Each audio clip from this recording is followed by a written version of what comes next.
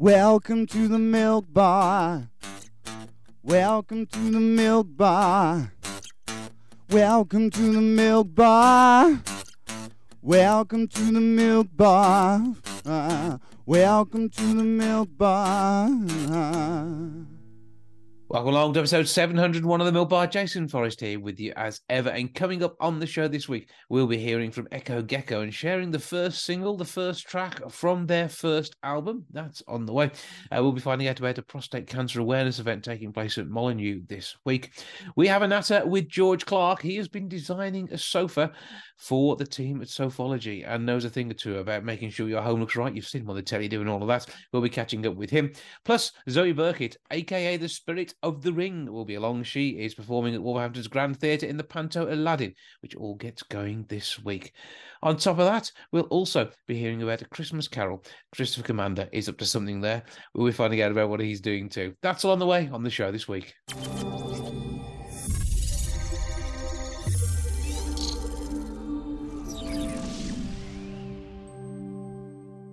With Aladdin on stage at the Grand Theatre from the 3rd of December through to the 7th of January. We're looking forward to an exciting time over the festive period and New Year, part of which is all going to be brought to life by the Spirit of the Ring. We have the one and only Zoe Birkett with me now. Hello. Hello, how are you? I'm good. How are you? I'm very good. Not so bad. Well, I've got my coffee. We're in the middle of rehearsals here. So, it's all go, go, go. Now, I'll tell you, rehearsals are on because we're not too far away from opening night. I'm very much looking forward to seeing the show myself. How is it going, rehearsals? Are you all enjoying yourself and gelling as a team? Absolutely. It's going really well. We've got such a strong company here and Pass as well. It's everyone's super friendly. Everyone's getting on very, very well. Everyone's very professional and everyone's great. So it's going to be a really strong panto. We're just starting to piece everything together now slowly. We're going to do our first run tomorrow in the studio before we head over to the theatre next week. So that's all looking good. And I mean, you say it's a strong company. Yeah, I mean, it is absolutely amazing. A brilliant cast, great personalities, and one of the best blooming singers on the planet, I reckon, in the shape of you. I'll take that. Thank you very, very much. It's listen, I've got some very meaty songs, to say the least. When they sent me the songs through, I was like, oh, okay. Obviously, don't want to give too much away, but one of them is definitely one of the hardest songs to sing in musical theatre history. Right. That I'm singing. So I've got 3 big old belters. But if anyone can be trusted with this, it is absolutely you. I mean, your time in the West End has proven that. Yeah, I mean, yeah, you were on one of those TV talent shows, Pop Idol, when you had to be really absolutely amazing to get anywhere. You had to really work at it. I mean, we're going back just over 20 years now, and it seems like 5 minutes since you've been doing all of this, doesn't it? Yeah, it's crazy the length of time, how it's flown over, what has happened, the journey that I've been on. It hasn't always been such a smooth ride. I've had to, really earn my stripes and earn myself within the West End. So it's been, fantastic. But like any job, you have to work at it. You have to, earn your craft and earn your place. And I say, amazing work being done on this panto, and it's the whole feel of the show, isn't it? You can tell how big this is going to be just from the outset. Yeah, of course. I mean, we've got some great names in it as well, and we all bring different things, and we're also suited to our characters as well. I'm very cheeky northerner as Spirit of the Ring, so I love how the script has been written.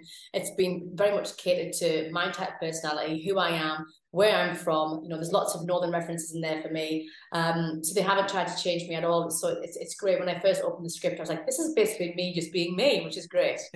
And I think that's the thing. I mean, being in the Midlands as well, it allows you. We love Northerners. Southerners, we have to have it. Yeah, we'll see how we get on there. But no, there's a great bunch of Southerners in the show too. But so with the great comedy you've got in the shape of Ian Billings, Ian Adams, and of course Tam Ryan as well, you've got just a fantastic fun experience for the whole family and some fantastic music too. Absolutely. Like you mentioned, Ian and Tam are returning. I know they've done it before here at Wolves, and they're so funny. And Tam's a great writer. I'm watching him, in rehearsals, changing things, rewriting stuff as well. So I enjoy that process, seeing how other people work as well, and the comedy that they both have together is brilliant. And Michael Gecco, obviously, star from EastEnders days. That must be quite good fun for everybody to be meeting somebody who's been on the telly so much. Yeah, of course. I mean, he's a great organizer, and I used to watch EastEnders when I was younger. It's been over 20 years as well since he's been in the show. So we were talking about that last night. I said, is it crazy that people still obviously remember you as Pepe DeMarco? And he said, yeah, because it's been over 20 years now. And that's I think as well, because things are changing so madly. I mean, some of the older audience will remember Michael in EastEnders, and then you've got a lot of younger members who obviously, of course, know Ben, who's from CBeebies. So I feel like it's a good mixture for all the family. Yeah, and Ben Kajee, another fantastic star. And so you've got some great mates to work with over Christmas. And I think you'll get to be a Panto family as well. And I think that's part of it, isn't it? Oh, that's one of the great things about Panto is that you're here working all day and all night. So you do actually form this great, family and bond with people. And that's one of the things about Panto, because you kind of don't have that time with your family. So you kind of immediately do that with people who you're with the most, which is your work colleagues. And it becomes great fun. And even the ensemble, we've got some great personalities in the ensemble. And so I think it's just going to be a really good, fun festive season. It is Aladdin. It is Wolverhampton's Grand Theatre. 01902 429212 is the box office number. grandtheatre.co.uk to get your tickets online. And it runs from the 3rd of December through to the 7th of January. It will be awesome. I'm looking forward to being down there, press night. Have a fantastic time, break a leg. And we look forward to the wonderful sound of your voice as it emanates around the theatre over the whole of the festive period. Have a great Christmas and we'll see you soon. You too. Thank you very much. And we'll see you soon. Enjoy.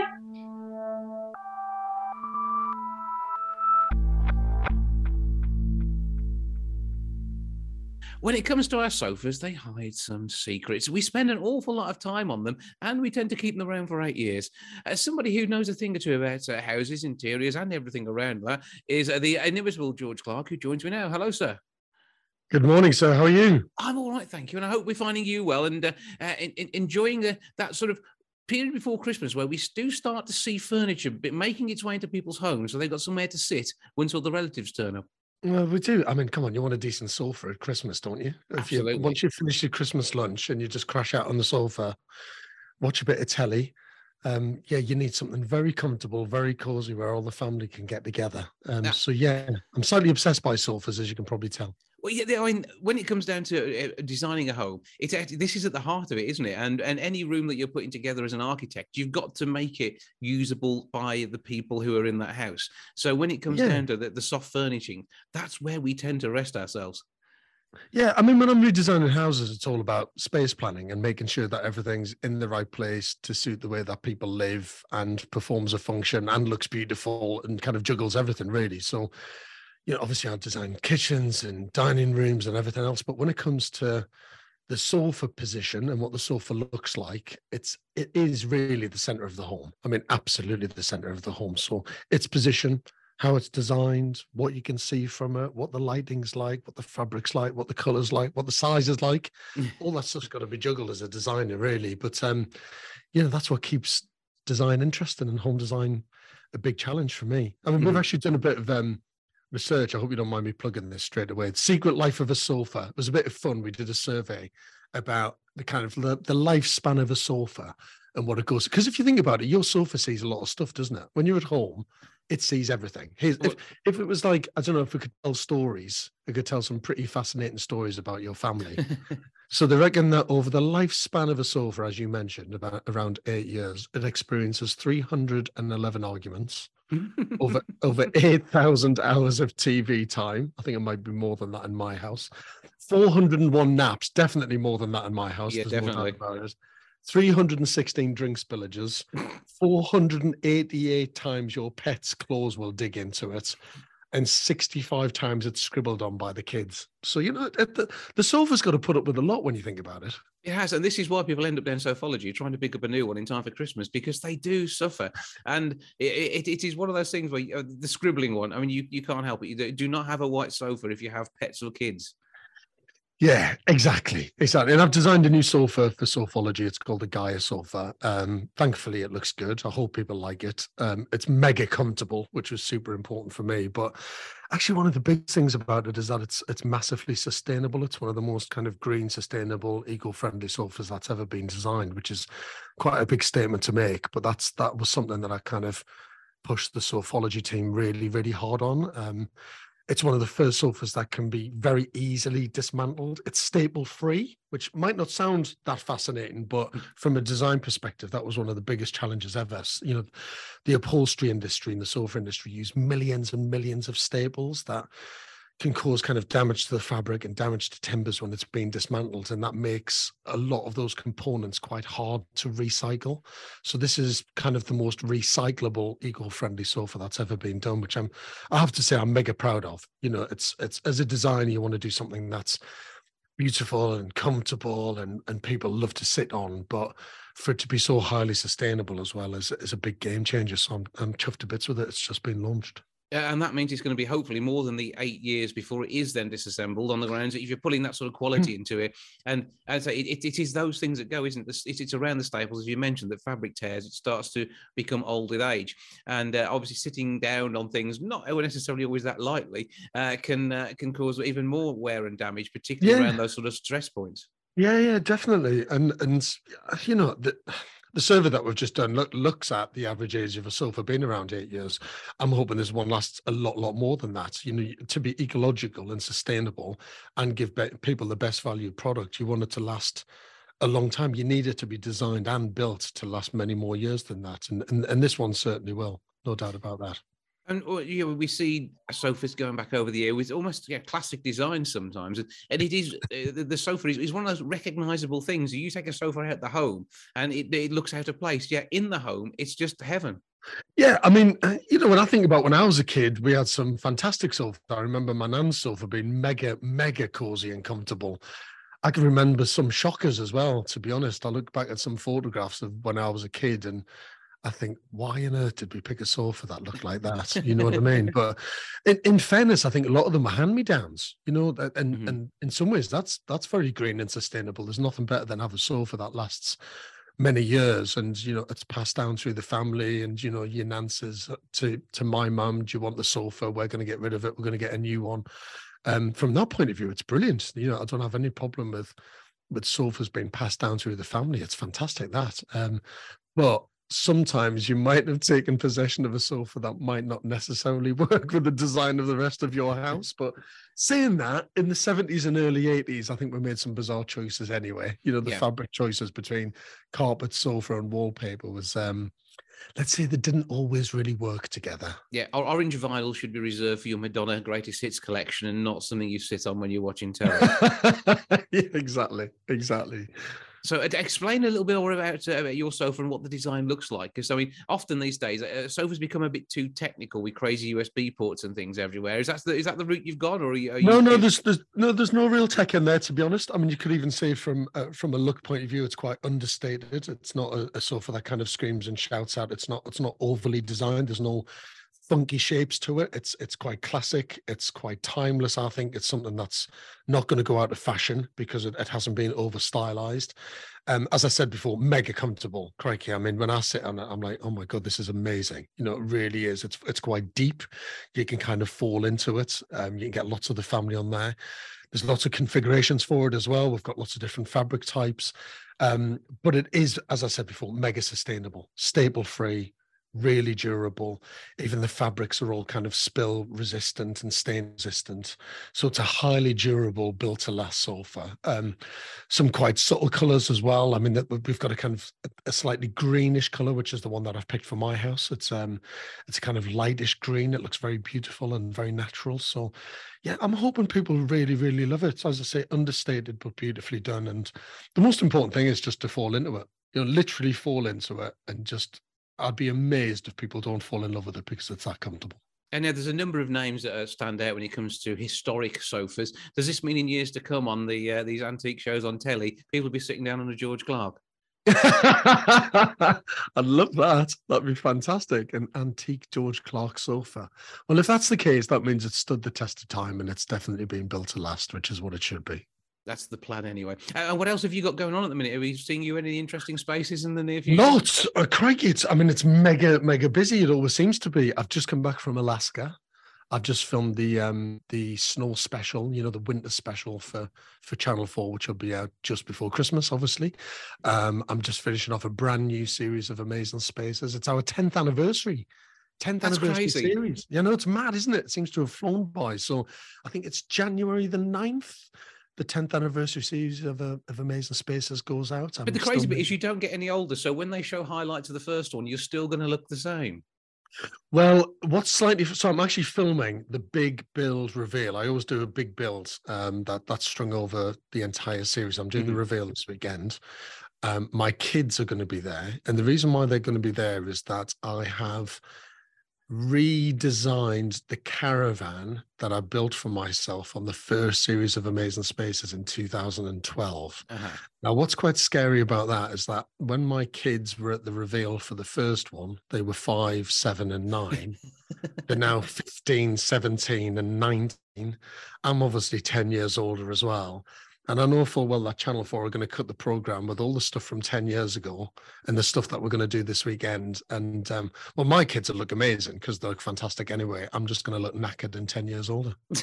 Well, at least the hairline's still there, which is the thing that counts. Thanks very much, mate. You don't have to have that reupholstered, so that will do the job. Right, where do we go to find out more about your amazing design work when it comes to the works you've been doing with Sofology? Well, I mean, you'll find out lots about the sofa and how ecological it is if you go to their website, sofology.co.uk. Oh, George Clarke, architect, designer, and TV host. Thank you for joining us. Thanks very much, mate.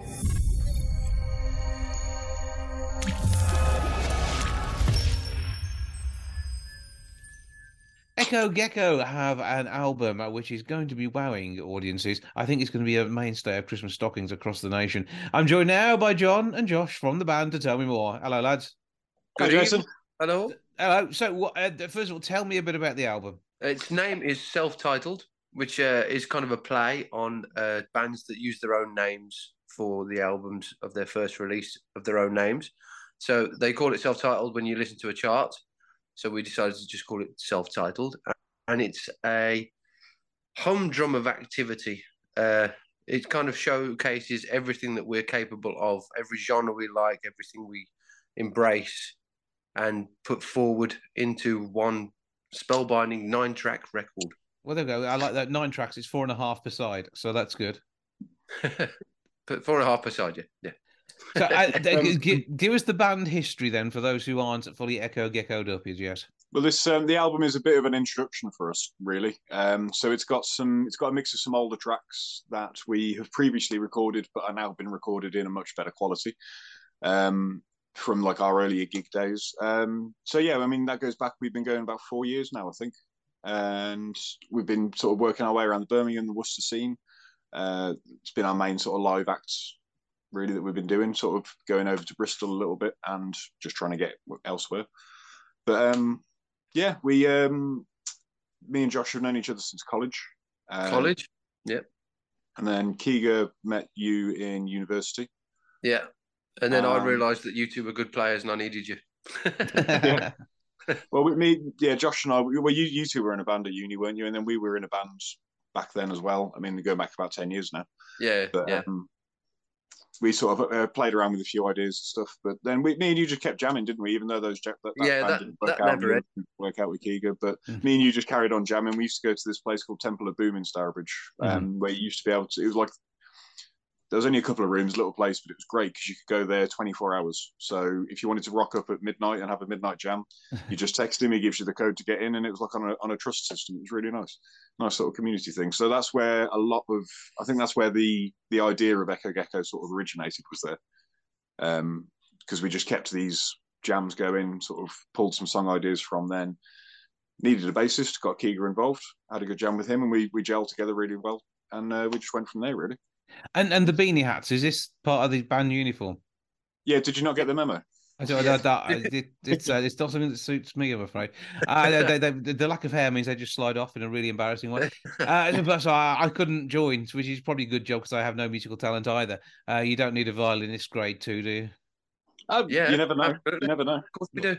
Yes, it's been a while. So you've obviously got a sound which is very much your own, but how would you describe it other than being your own? Well, oddly, we had a review a long time ago that said it was genre defiant, and we ran with that for quite a while, saying it was genre defiant, and then kind of realised that we're actually the complete polar opposite.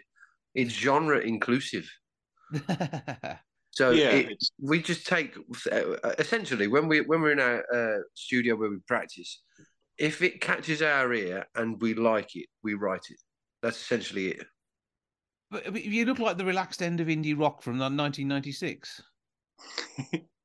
There's a bit of that. There's a bit of that influence there, probably.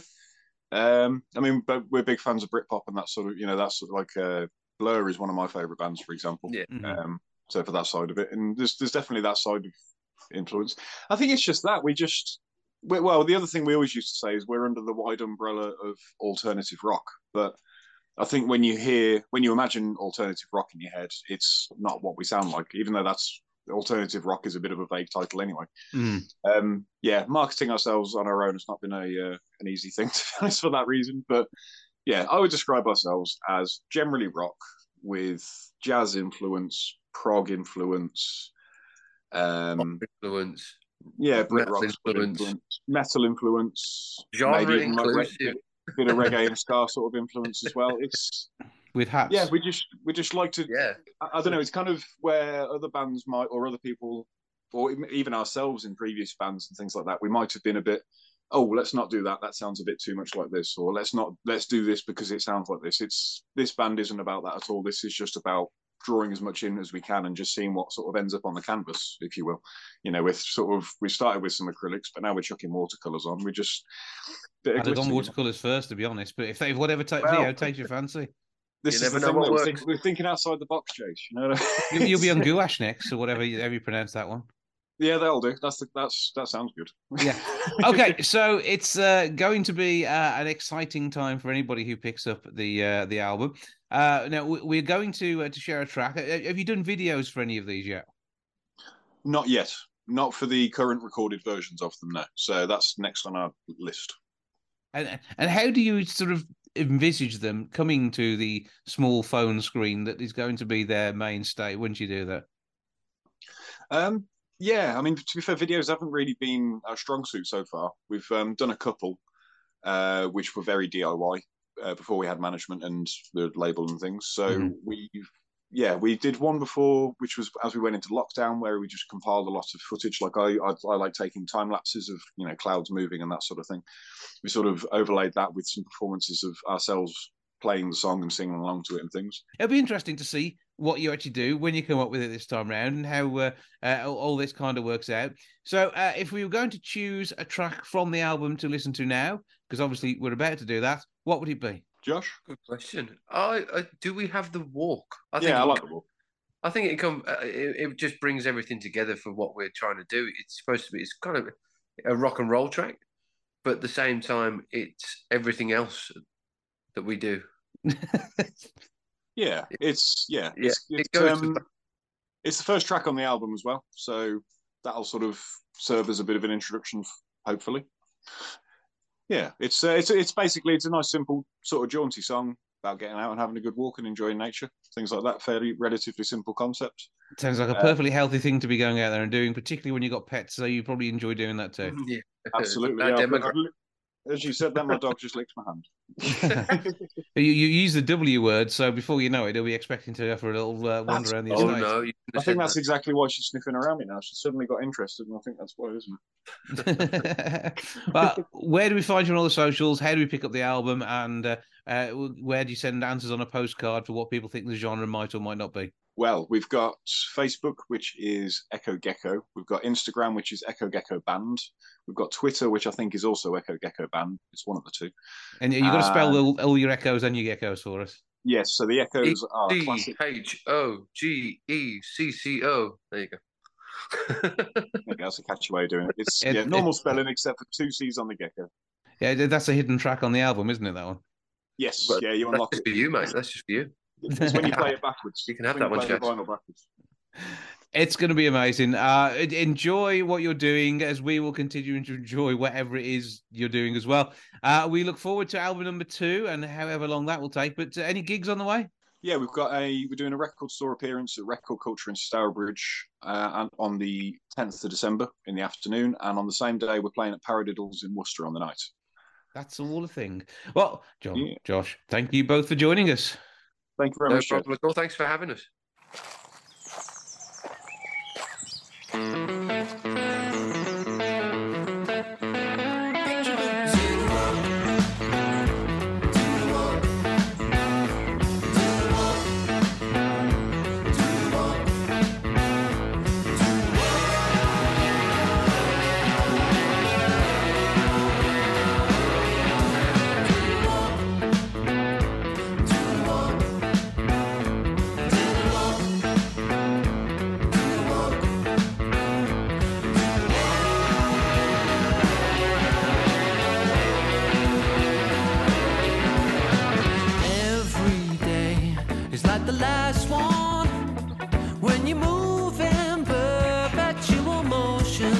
What you trying to say? Judgment Day takes too long. Past is gone, it fades away. But it's so simple when you give up pace to Cardi Womble. Get out in the fresh air without a care. So nonchalant and debonair, just to say I need somebody to get me out of here. So let's do the walk. He's walking, she's walking, they walking now. You don't want the answers to all of those questions that enhances the life round us, but it doesn't matter, 'cause the world won't stop. Do the walk.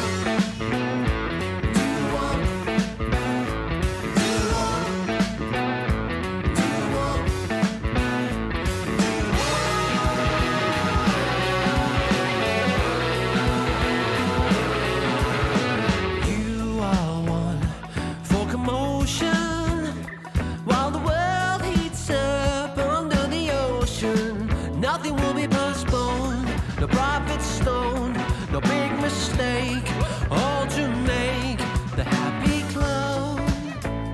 And can I mention that it's too far out of comprehension, smacking in a home run, but then for some, the carousel is Tim Van Dale, just to say I need somebody to get me out of there.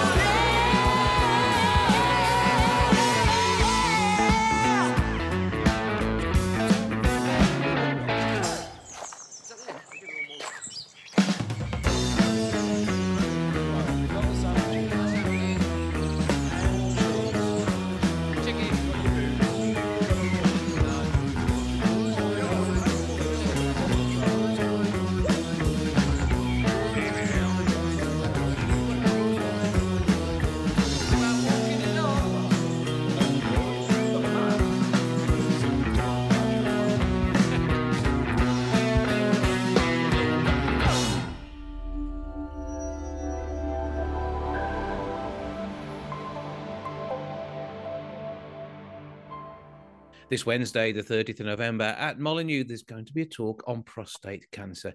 Nicola and Jenny are here to tell me more. Hello to you both. Hiya. So first of all, give us a background to the programme that you're working on. Yeah, so on Wednesday, we're going to be discussing really prostate issues, whether it be urinary symptoms and a concern about a prostate cancer diagnosis. So really giving some background information about conditions regarding the prostate and just really educating patients, families, friends, carers about the condition, just to make them more aware about testing, investigations for prostate cancer. Yeah, because prostate cancer itself is one of the most treatable of cancers, particularly if you discover its presence early. And this can be done through a simple blood test, and which is often taken from around the age of 40. And men who do show high on some indicators can, number one, not panic. That's the important thing to start off with, and then go on to get testing done to see whether there is a concern or whether these elevated, is it PSA levels are normal for them? That's exactly right. That's it, the PSA test. So go to the GP with the PSA, and if it does come back high again, like you said, it's nothing to be too concerned about in the first instance, and we can investigate from that point further if we need to with various tests such as MRI scans, and then go forward to biopsies if they're needed. But say, as much as it sounds horrible, it is worth getting checked and getting treated. Yeah. Absolutely, and it's just making like say patients and men out there really take ownership of their own health, which they're much better at for these days, and taking that step forward when they've got some sort of concerns at the back of their mind and saying, yeah, I'm going to take that step further now, I'm going to go and see my GP, I'm going to go and have a test for it. And then we're going to give some reassurance about what that tests involve. And I say, some men are thinking, it's going to be embarrassing, but we'll give that reassurance. Those tests and investigations are done in a way that we try and keep the patient calm and comfortable. And like I say, the most important thing is they get investigated and tested. And if you catch these prostate cancer early, it can be treatable. Yeah, and it can be treatable in a very low invasive way as well. That's the other good thing too. So this event itself, a chance to come along and find out, or is it maybe the starting point to a journey for somebody who has concerns? Both, really. So if anyone does, any men, wives are more than welcome to come along too. And it's basically if they've got any worries, or it can be just a general chat. We said we're more than happy to speak to gentlemen afterwards, answer questions, and we're more than happy to see men and women, afterwards privately too, and have a one-to-one conversation if they don't feel like putting it out there in front of people. But it is the start of a journey that they might not realise, that they've got these problems until it's spoke about. Yeah, because the importance is getting the blood test. That's a big one, and that is something which can be done without cost on the NHS for those who are. Is it over 40? Yeah, so men over 40 and higher risk gentlemen with a family history or black heritage, then we would recommend their PSAs taken. And really, it's pushing that forward with the GP. Ideally, we like to see men be tested every year with a PSA. And then if that is raised above their normal range, then that triggers a referral to us via the GP. And then we'll do the ongoing investigations from there on if it's required. Mm-hmm. So, but yeah, it's that first trigger. And it's just being, like say, aware, and sometimes that patient taking the initiative to have that conversation with the GP and asking for the PSA test or discussing any symptoms that they may be concerned about. Yeah, so any change in particularly your nighttime urine habits can be an obvious one here, and so I suppose the restriction of flow when you're urinating, those are the sort of initial flags when something is going wrong. Yeah, those are the main initial ones, like you said. The flow, start, stream, struggling to pass urine, going a bit more frequently, especially of a night time. Also, if you see blood in the urine, which is always, concerning. So that always needs to be followed up by the GP.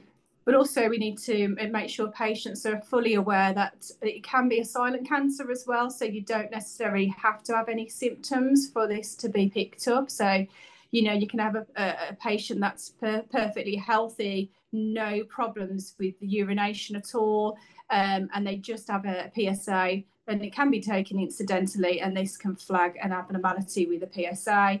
and then they can be referred on to us. So again, you don't always necessarily have to have symptoms to have a prostate cancer diagnosis. And again, this is something that we really want to emphasise out there as well. And that's the importance of screening, because I mean, as he goes, the reduction in flow is because with the urinary tract heading through pretty much the centre of this, I take it. It could be that the cancer or any other type of tumour, because it doesn't always have to be cancerous, could be on the other side of the prostate itself and not restrict flow. Yeah, so like say prostate cancer, if it's so small, it doesn't have to give any symptoms. And we often see men that present and they're completely unaware of why they've been referred, and it's just like say an incidental finding unless they've asked for that PSA blood test themselves.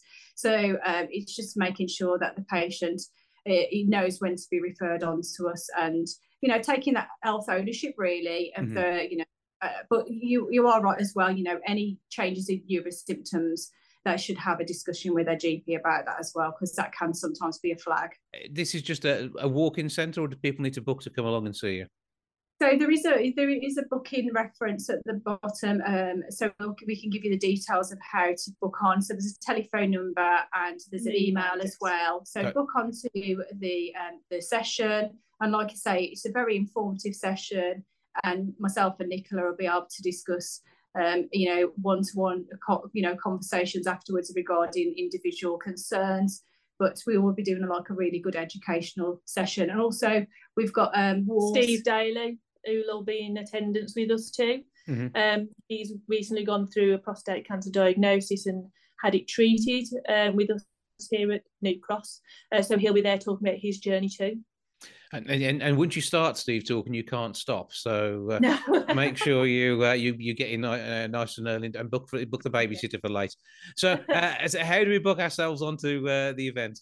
The telephone number is 07971 900 257, and then the email address is healthadmin@wolves.co.uk. So either way of those, you can book on and come to the event. There's refreshments, I believe, as well. So you can have a cup of tea while you're there. It's even just got it's all. You can sort your health out. You can meet Steve Daly, and you can have something to drink too. You can't go wrong with that, can you? As well. Well, absolutely. That works every time. Yeah, meet our award-winning team. And you promise not to bring the rubber gloves and the KY jelly at this particular meeting. We promise we will not be bringing the KY jelly. That's okay. Anyway. Well, that's the later days. Only if required. So, but do get yourself along if you have any concerns, or it's just something which is something you need to think about at some point in the near future. Make it now, so at least you know what you're looking out for. Jenny and Nicola, thank you for joining us. Oh, no, thank you. Thanks for having us. Thank you very much.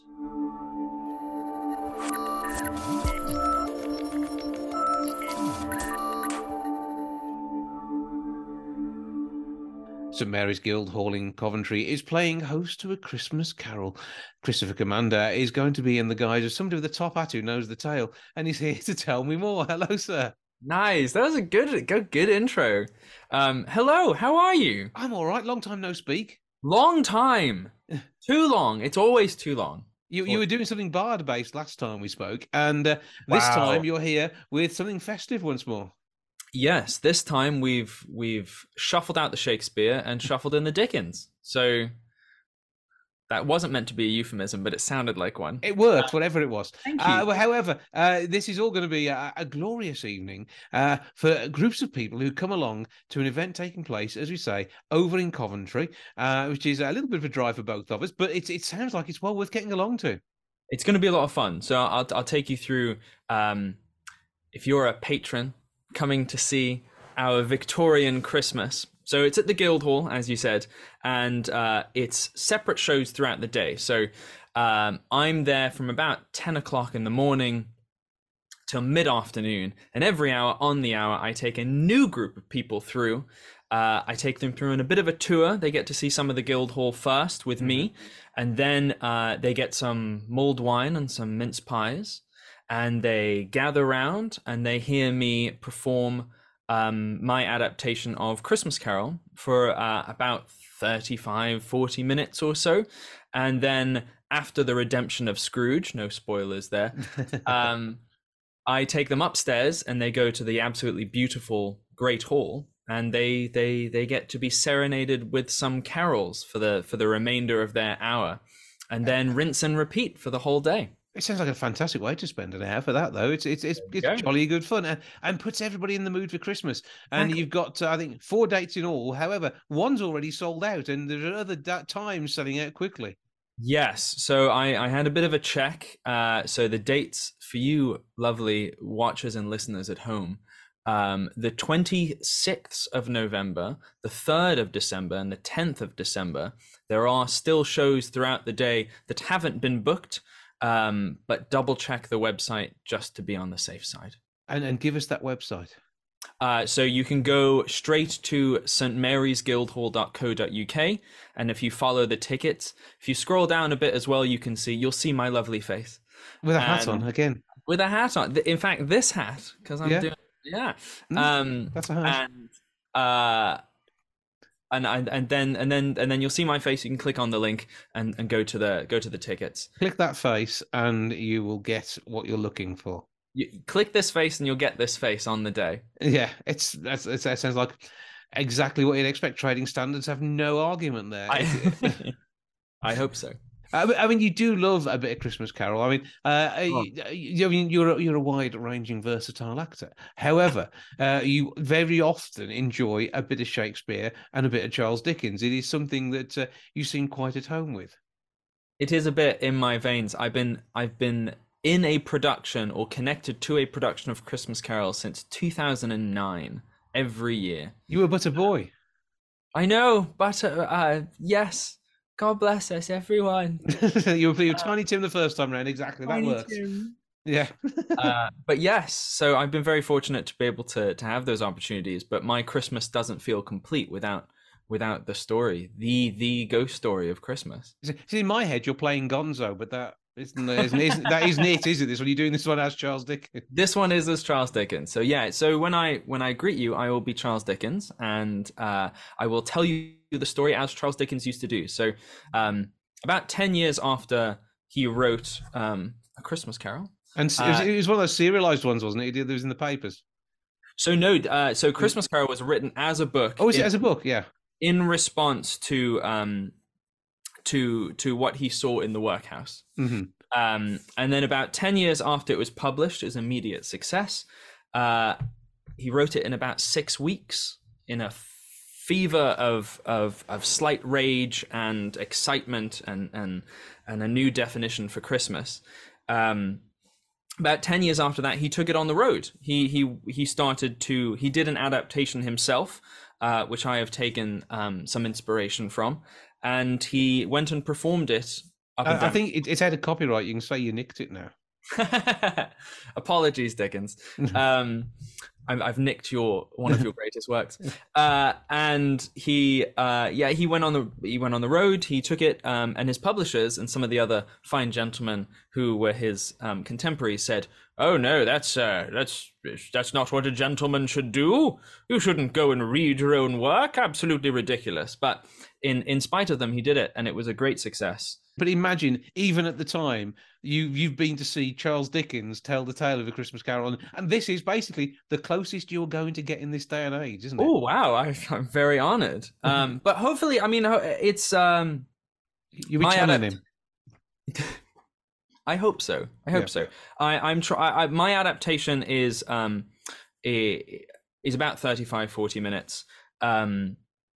For this one man, and this is sort of a trial run. The idea is that this will give the Guildhall and Coventry an idea of what a full-scale production, one man production could be like, and that might be something I might be able to do in the future, which I'd be very excited about. See, because they've got a carol already, haven't they? There is the Coventry Carol. Now they want basically you as Charles Dickens reincarnate.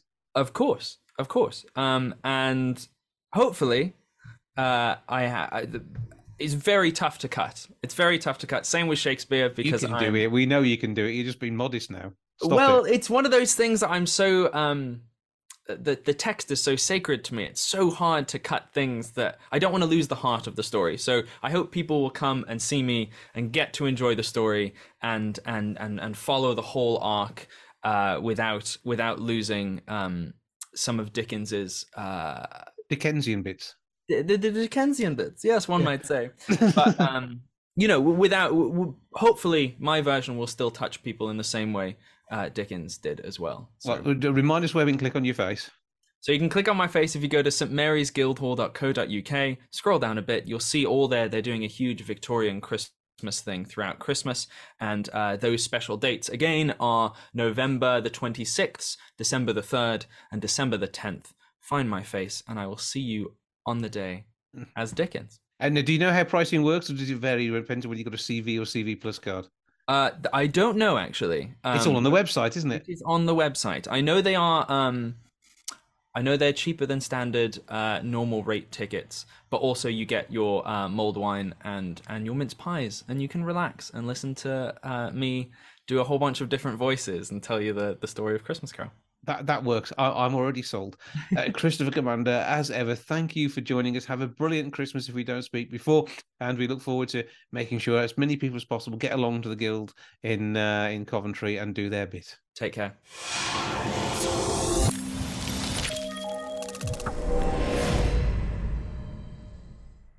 That's all for this week. Thank you so much for joining me. Back with episode 702 next week. I'll see you then. Ta-ra for now. Goodbye from the milk bar. Goodbye from the milk bar. Goodbye from the milk bar. Goodbye from the milk bar. Yeah. Goodbye from the milk bar. Yeah.